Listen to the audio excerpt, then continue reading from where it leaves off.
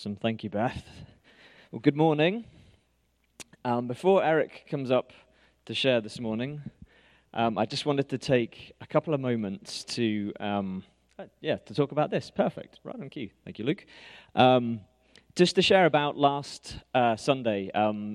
For those who either weren't here or didn't hear, the Simpsons and us separately at our homes up in Eldersburg, Woodbine area, decided to run little outdoor Easter services in our neighborhoods. And this is a picture from The Simpsons.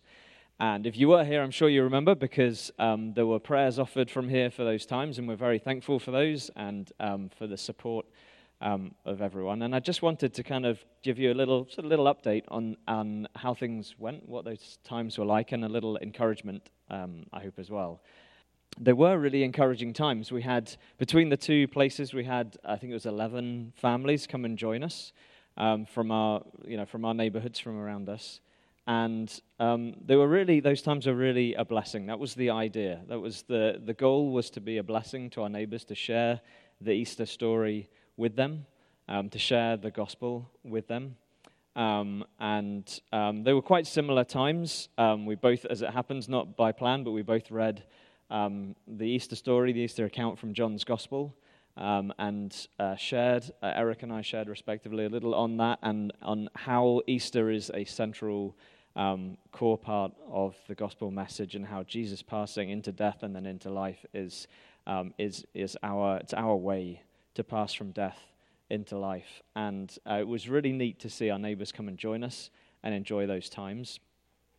I just wanted to thank you. I already did once, but I'll thank you again. Why not? For praying for those times. They were a blessing to the people who came to join us, and they were a blessing to us as well. It was really enjoyable to us as a family to be able to share with our neighbors in that way, and we hope to do a lot more of that in the future. Some of those folks, we have some community group times coming up. We have some small group times coming up, and some of those folks hopefully will be joining us in those times. And if you think to, then I would invite you to keep praying.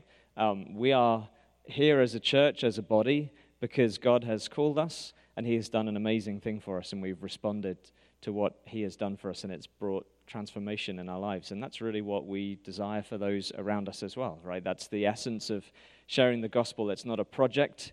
It's not a sort of a numbers game or anything like that. It is just a desire for us to share the goodness of what God has done for us with those around us, and to see hopefully that same transformation come about in their lives also.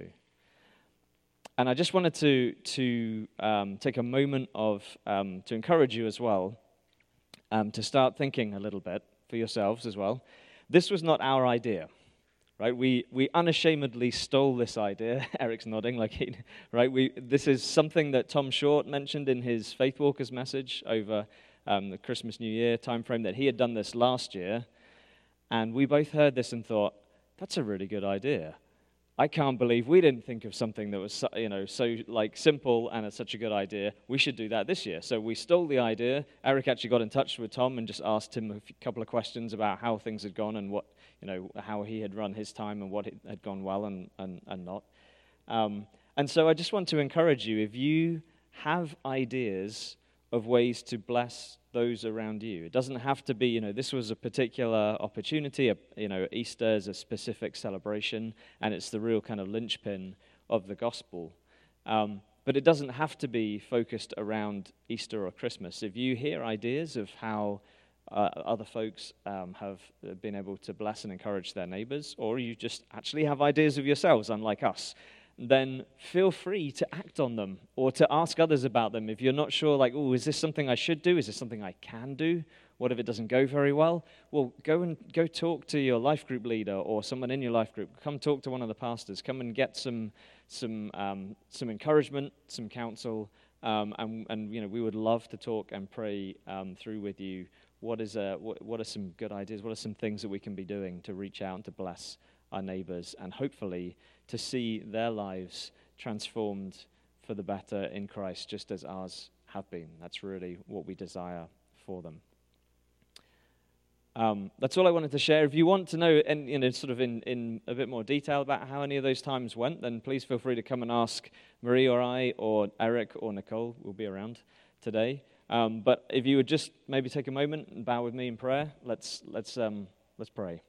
Heavenly Father, we thank you that you are good, and we thank you that we come together today to meet in your name, not because of our own achievements or abilities or anything like that, but simply because you have called us, you have spoken to us, and we have responded to what you have done for us by sending Jesus to the cross and by him rising and leaving the empty tomb. And we thank you that you have been a blessing to our lives greater than anything that we could imagine, and certainly anything more that we could do than we could do for ourselves. And we pray that you would encourage us, lead us, guide us, help us as we seek to see that same wonderful transformation happen in the lives of those around us. We pray that you would help us to see how you're working in people's lives, to see how you're moving in our neighborhoods, in our communities, that you would give us your eyes to see the people around us, and that we would be able to join with you in ministering to them, in encouraging them, in sharing your truth with them, and seeing people pass from death into life. Lord Jesus, we thank you for what you've done for each of us, and we pray that you would make us unashamed, unafraid, not embarrassed, to be able to be willing to put ourselves out in front of people, to state, to share clearly what it is that we believe, to share what it is that you have done for us. And we pray that as you work through us, that we would see fruit, that we would see lives changed. And we thank you for what you are going to do. We trust you. Lord, we just want to follow you, to follow the path that you set in front of us. We pray that you would help us to find that path and to walk it truthfully and faithfully. And it's in Jesus' name that we pray. Amen. Thanks, brother. Well, good morning, everyone. For the first 10 years of my professional work life, I spent them with a construction company as a project manager. Some of you probably already know that about me. And one of the things I really loved most about being in the line of construction and being on the job site and seeing the project from start to finish was you got to kind of be a part of seeing something go from just an idea and information on paper to being part of actually making it come to life and to turn into something real and tangible. Like not just an idea anymore, but something new, right? And as you may be familiar, like on most projects for buildings or whatever it may be, that there's this architect who is like the designer in charge of how the project is going to go. And the architect fills this very important role of the designer. And having a complete and an accurate design is just so important to the success of any construction project. Like the architect's role is to make sure there's proper dimensions and layouts for how things are supposed to go together, and that the right building materials are selected so that the building lasts for a long time, right? It's a very important role when it comes to a building. And then the construction team comes along, and the construction team, which I was a part of, we needed to follow the plan and the design of the architect, right? And when we did that, when construction teams do that, then things turn out great. But when they don't do that, problems come up. Like this picture of the bridge just not quite lining up when they got to the middle, right? So think about, what is it for you in your life? What is your profession or your craft that you spend a lot of time focusing on? Like, is it music maybe, or graphic design? Is it education or science? Is it farming?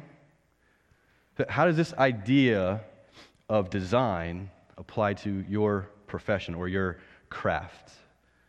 Like, if you think about it, that whatever that is, there's a way that it's supposed to work, right? Like, there's these invisible laws that kind of govern what you're doing in those things. And when you follow them correctly, things go well.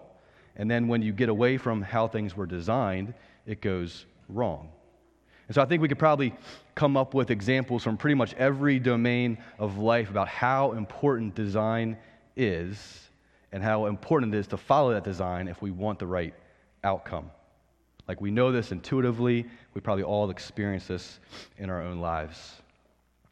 So why is it then, when God comes along and says, I've designed a certain thing this way, and I want you to follow my design in this thing, that we can sometimes find ourselves pushing back on that and saying, oh, okay, I hear you, God, but I'm gonna go this way.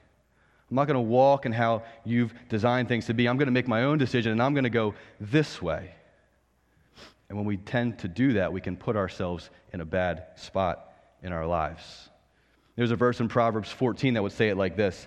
It says that there is a way that seems right to man, but its end is the way to death. Pretty straightforward verse, isn't it? So back to my construction example, like when you're building something and there's a structure involved, like there is a structural engineer that says, okay, here's the design for the concrete, right? You need this much water, you need this much stone, you need this much cement to make it all work and to support the weight of the building. This is how I've designed this to work. So if the guys then that are coming along to actually mix and pour the concrete, if they come along and they say, well, I mean, okay, I see that, but I think I want to add just a little bit more water than you wanted. A little less cement, a little less stone, a little more water, right? There's a way that may seem right to them, but in the end, in a very real way, can lead to death, right? The structure can collapse. And so just like there's a design for how concrete is supposed to work, the same is true for my life and for your life. Like there is a way that our God has designed things to work. And when we walk in his ways, we get to go down the path of life. And when we get off track, we start to go down towards the path of death. And so with this thought in mind, this idea of design and good design, today we begin a new series on biblical manhood and womanhood that we've titled God's Good Design. And so really the heart of this series is to take a look and see what the Bible says about how God has created us as men and women, and then how sin seeks to come in and pull us away from that good and right design, but that as followers of Jesus, redeemed by the cross, we can begin to more fully come back to and walk in that original design that God had for us. And so here's a brief outline of how we're going to spend the next 8 weeks, where we're headed. Today we're actually going to start by looking at God as the creator and man as the created. And then we're going to spend 3 weeks on manhood. And we're going to look at man's purpose, man's hurdles, and man's redemption, followed up by 3 weeks on womanhood, following the same rhythm: women's purpose, women's hurdles, and women's redemption. Then the last week is kind of be a wrap-up week where we take a look at, as redeemed men and women, how can we partner together on mission for the spread of the gospel, and what we've just called simply Together for the Gospel. And so I hope this sounds exciting to you. This has actually been a while in the making with the pastors and the teaching team. We actually had planned to do this series last spring, but as many things, other things were kind of put on hold last year. It didn't seem like the right time, so we kind of kicked it to this year. So we are ready to cover this material together and these topics together. So I hope you are excited about that as well. But maybe you're wondering, like, of all the things that we could cover on a Sunday morning, why would we pick this right now? Right? And like that's a fair and good question to ask, and you should always ask that of us. And as I've thought about this question, right, I feel like God's been kind of showing me that there's a need for it now on 3 different levels. Like there's a need for this now for us as believers. There's a need for this now for the sake of the world. And there's a need for this now for the glory of God. If you think about it, for us as believers, right, like it's always good, it's always a good time for us to be challenged by truth and to be reminded of truth, and maybe to recalibrate a little bit where we're walking down the wrong path in our lives, and make sure that we're actually believing and obeying what Scripture says about a given area. And I feel like Satan loves to pull us away from God's design, doesn't he? Like he wants to take the focus off of that, to get us off track and to make war against us in some of these areas. And so we need to be reminded of and recalibrated about where God is pointing to truth in these areas so that we can fight back and seek to live as God wants us to live. And then for the sake of the world, I don't think we've got to spend a lot of time this morning trying to convince you or even show you the headlines about how the once seemingly agreed to good and right definitions of men and women and the differences are no longer viewed that way in our society, right? We're all fully aware of that slippery slope and how that's kind of weaving itself into our society. But one of the ones that we hear most about, it seems like right now, is this disintegration of manhood in our culture, especially men of power and influence, like celebrities and athletes and politicians are just in the headlines twisting what it means to be a man in their role of influence and power. And even non-believers are seeing what's happening, and they're pointing to that, and they're saying, that's not right. Something is off about the way that manhood is on display. The Washington Post had a column recently in the sports section in which the author titled it, "Our Sports Need a Healthier Version of Masculinity." And the opening lines of the column say, "With appalling regularity, our most disregarded sin keeps resurfacing in sports, men mistreating women."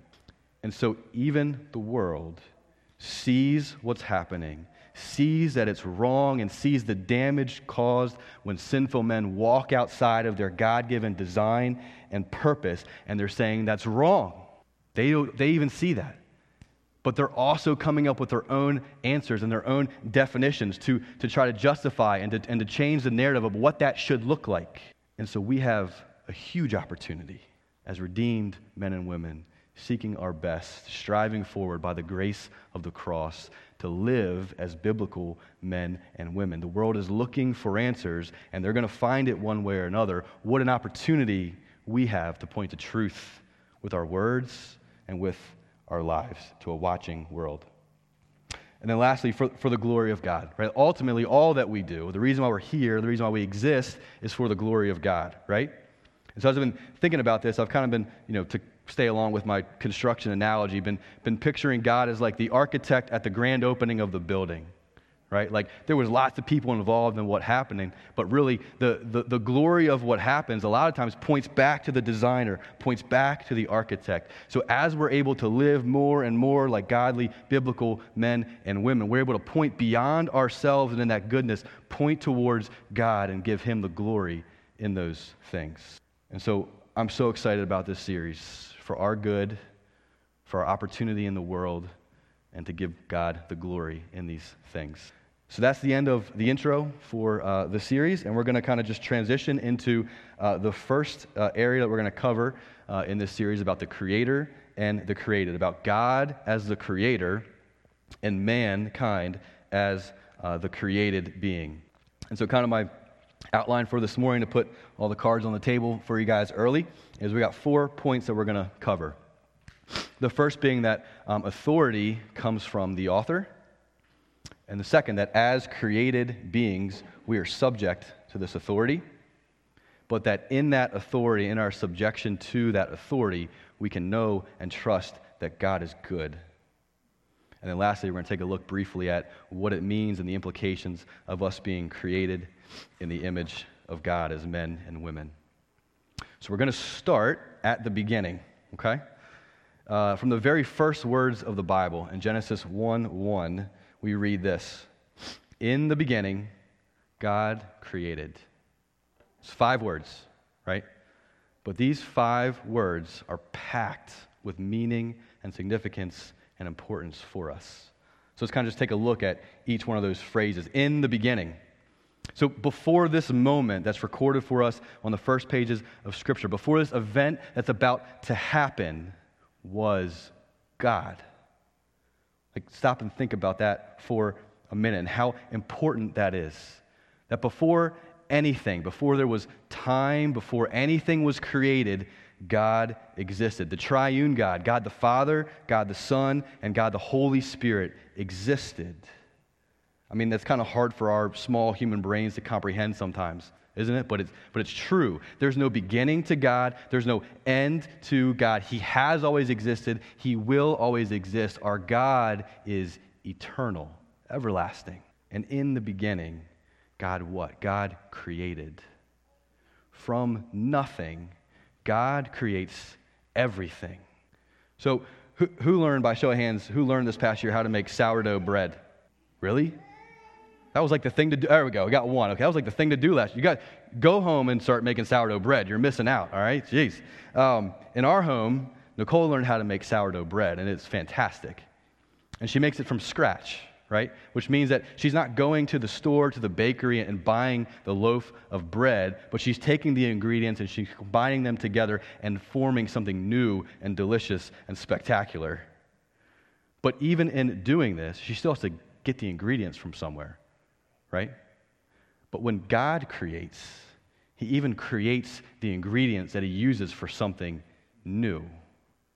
He creates everything in the universe, the heavens and the earth, the countless creatures in the sky and on the earth and in the sea, the visible, the invisible laws of nature like gravity and thermodynamics. He creates all of it from nothing. And so we see from the very first words of Scripture that God he's outside of his creation. Like he is outside of the bounds and the limitations that he imposes and places on his creation. All of his creation is subject to him. He's the designer. He is the author of it all. And as the author of all creation, this means that he has all authority over his creation, doesn't it? R.C. Sproul would say it like this: the very word authority has within it the word author. An author is someone who creates and possesses a particular work. Insofar as God is the foundation of all authority, he exercises that foundation because he is the author and the owner of his creation. I love that. So God has created, he has authored, he has written into his creation how his creation is to work. A couple more verses about God as our creator. In Nehemiah 6, he says, "You alone are the Lord. You have made the heavens, the heaven of heavens, and all their hosts, the earth and all that is in it, the sea and all that is in them. You give life to all of them, and the heavenly host bows down before you." Isaiah 45, "For thus says the Lord who created the heavens, I am the Lord, and there is none else." Isaiah 66, "For my hand made all of these things, thus all of these things came into being, declares the Lord." And then Revelation 4, "Worthy are you, our Lord and our God, to receive honor and glory and power. For you created all things, and because of your will they existed and were created." And so we see from these verses and others like it that the attributes of creator and of authority belong to who? They belong to God alone. And as you can tell, he's not shy about reminding us about this, is he? It's his alone. So by way of contrast, you and I don't come close to having this level of authority over creation. We don't come close. Sure, in Genesis 1, we know that we rule over and we have dominion over creation as God's representatives on earth. But this is a delegated authority. This is a delegated rule and reign that he's decided to give us. We have a limited capacity in which we can operate in our rule and reign over creation. Like if there's something that we don't like about how God has wired the universe or created something to be, we can't change that, right? And not only can we not change it, but we are subject to it. Like think about time and gravity, right? Two examples. We're all subject to gravity, right? Well, so the sourdough thing didn't work out too well. Let's play another game. Let's play the superpower game. If you could have one superpower, what would it be? Flying? What else? Okay, thank you, Joe. Any kids? Superpowers? Yeah, okay. Okay, there you go, time traveler. Very good. Okay, so for me, it's flying. Whoever said flying first, that's my superpower that I want too. Like just be able to fly anywhere you wanted to and not have to get in an airplane or a helicopter. Like how cool would that be, right? But as much as I want that to happen and would take that superpower, it's never going to happen, right? And like, no one would argue that stepping out of an airplane without a parachute has any more than one possibility for how that ends, right? Gravity wins every time. We are all subject to gravity. But yet, in Acts 1, Jesus ascends off the face of the earth and goes up into the clouds. Well, how is that possible? Because even gravity is subject to his authority, right? We're thinking about time. Like, we are all subject to time. Like, we all want more time, right? But if we're running late or we've got a lot to do in a given day and we're trying to fit it all in, like, we can't stop the passing of time. We can't call a timeout like Zach Morris from Saved by the Bell, right? That was a TV show. Zach used to be able to have time out. We can't do that. But you know who can? God can. Did you know that in Joshua 10, it tells us that God stops the rotation of the earth. And it says that the sun stood still and the moon stopped in response to a prayer from Joshua to God. Time and the rotation of the planets are subject to his authority. But you and I can't do anything about that, can we? We are constrained by time. We are constrained by gravity. But the Creator, God, rules over all of it, and it does whatever he says. The Bible is full of these examples, right? Of God exercising his authority over creation. He parts the Red Sea. Jesus walks on the water. Jesus calms the storm. The resurrection. All examples of God's power and authority over his creation. As creator, God alone has this authority. Even the wind and the waves and time and gravity obey him. And so as part of his creation, we then, as created beings, are subject to this authority. We're subject to how he has created things to be. And so here's a couple of verses about like the picture that we begin to see in Scripture, comparing us as the creation and God as the creator, as men and women.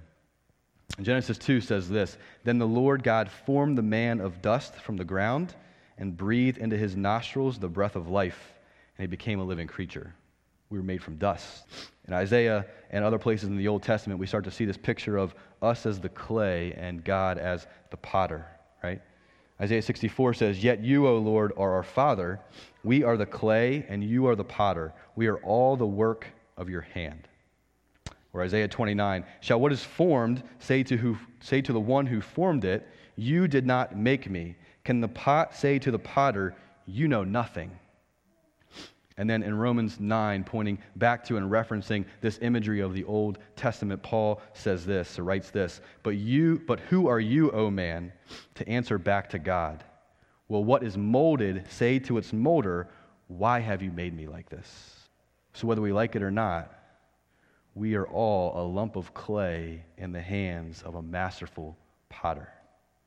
And we are subject to however he wants to shape and mold us and design things to work. We are subject to his authority over those things.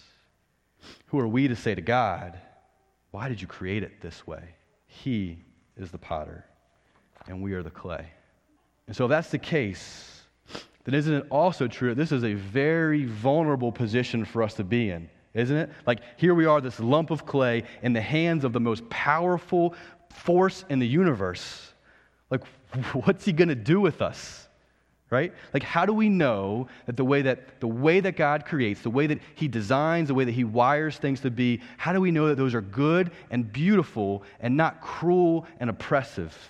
Like, how do we know he's not going to look to just smack us down at every turn because we're just a lump of clay, right? Oh, the Bible is full of evidence of the goodness of God. My life is full of the evidence of the glory of God. Your life is full of the evidence of the goodness of God. Like, what's the rhythm of Genesis 1, right? Like, God creates, then he looks at his creation, he says, what? It's good. It's good. So creation being good is a reflection of God's character. The fact that he creates things good and beautiful shows that he himself is good and beautiful. And we do see this. We see this in goodness all over Scripture. But here are a few from the Psalms that just really stood out to me. Psalm 33 says that he loves righteousness and justice. The earth is full of the goodness of the Lord. And one of my favorites, Psalm 34:8. Oh, taste and see that the Lord is good. Blessed is the man who trusts in him. And then Psalm 100. For the Lord is good, his loving kindness is everlasting, and his faithfulness to all generations. The Creator has all authority, and the Creator is good. This is a fundamental, a foundational truth that is just so important for us to embrace because it impacts every area of our lives. So when God says, this is how I've designed money to work, do we trust that He is good? When God says, this is how I've designed relationships and marriage to work, do we trust that He is good? And when we're going through the dark night of the soul, and God reminds us in Romans 8 that for those who love Him, all things work together for their good, do we trust that even in our hardest moments, that God is good? And so when God then comes along and says, this is how I've designed genders, this is how I've designed manhood and womanhood, this is what it means to be a man, this is what it means to be a woman, do we trust that He is good in every area of our lives, and especially where we are headed with this series? This is a bedrock truth that we must believe and just let infiltrate our lives. But maybe you don't this morning. Like maybe you don't see the evidence of this in your life. Maybe you just don't trust that God is good. Well, the invitation for you this morning then is to ask Him to show you His goodness. Search the Scriptures, seek it out, and He will meet you with His goodness. The most powerful force in the universe is in His essence, in the core nature of who He is. He is good, and He is beautiful, and He is right in all that He does, and that overflows into His creation. And this is so important for us to believe. And out of this goodness, out of the overflow of who He is, He creates man and woman. And so we see in Genesis 1:26-27 that we are created out of God's goodness in His image. And it says this, then God said, let us make man in our image, after our likeness. So God created man in His own image. In the image of God He created them. Male and female He created them. So what does this mean to be created in the image of God? What does it mean to bear the image of God? Well, again, this is another profound and far-reaching truth that really just has tons of implications for our lives, like way beyond what we've got time to talk about this morning. But for sure, it impacts the purposes and the applications for what we're going to be looking at in this series. And so I found this brief statement in studying for this and just found it to be so helpful in trying to understand what it means for men and women to be created in the image of God. Just wanted to share it with you guys. So this statement, it says, created in the image of God, men and women are absolutely equal in essence, dignity, and value, but are distinct by divine design. I'm going to read that again. Created in the image of God, men and women are absolutely equal in essence, dignity, and value, but are distinct by divine design. Men and women are equal, distinct, and complementary. Google that real quick and just wait for the barrage of, disagreements that come to the search engine. But again, we're not subject to the court of public opinion. We're subject to the authority of the Creator, right? And so God creating us male and female, both in His image, leaves no room to elevate one over the other. Male and female, He created them. Equal, distinct, complementary, together bearing this image of God. So one last thought before we wrap up this morning. We place, in this church and in churches around the globe, we place a very high value on marriage and family that is rooted and based on what we find in Scripture. And that's a good thing, and that's a right thing. But being married and having a family does not add to or take away from your value and design as a man and a woman. Like you are made in the image of God regardless of those things. So if you get married and if you have a family, those are in addition to the way that God has created you in His image. But they are not the essence of who you are. And so I just wanted to encourage single folks this morning and younger folks who may be on the path to marriage and family and may be not, but are either in manhood and womanhood or on the path to those things. And so while husband and wife and father and mother will absolutely be themes that we walk through in this series, we just want to be clear that for single men and women, you fully bear God's image and you can fully walk in his design for you right now. Younger folk, you have the opportunity to start doing this early in your life, to take the lessons and the things that you hear from the weeks that follow. Don't think just because you're young, these don't apply to you. You can start practicing and walking in what it means to be a man and a woman now. And God will grow you through that into your journey into adulthood. And so with all that in mind, that God is the author and he has the authority, and that as created beings, we are subject to his authority, but in that we can trust that he is good, and to remember that we are made in his image, we come to this topic of manhood and womanhood. And like every other area of our lives, when God says, I've designed it to work this way, we're going to have choices to make along this journey. Are we going to submit to his authority and what he's showing us and line ourselves up with how he's created things to be? Or are we going to say, I hear you, I'm going this way instead?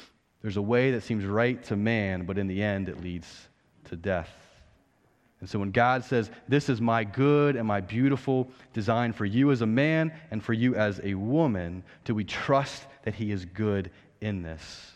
And as image bearers, do our lives reflect this?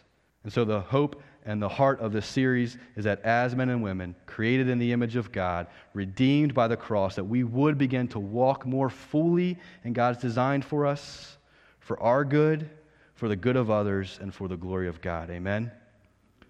So that's where we're headed in the next few weeks, and just so excited to take this journey together with you guys.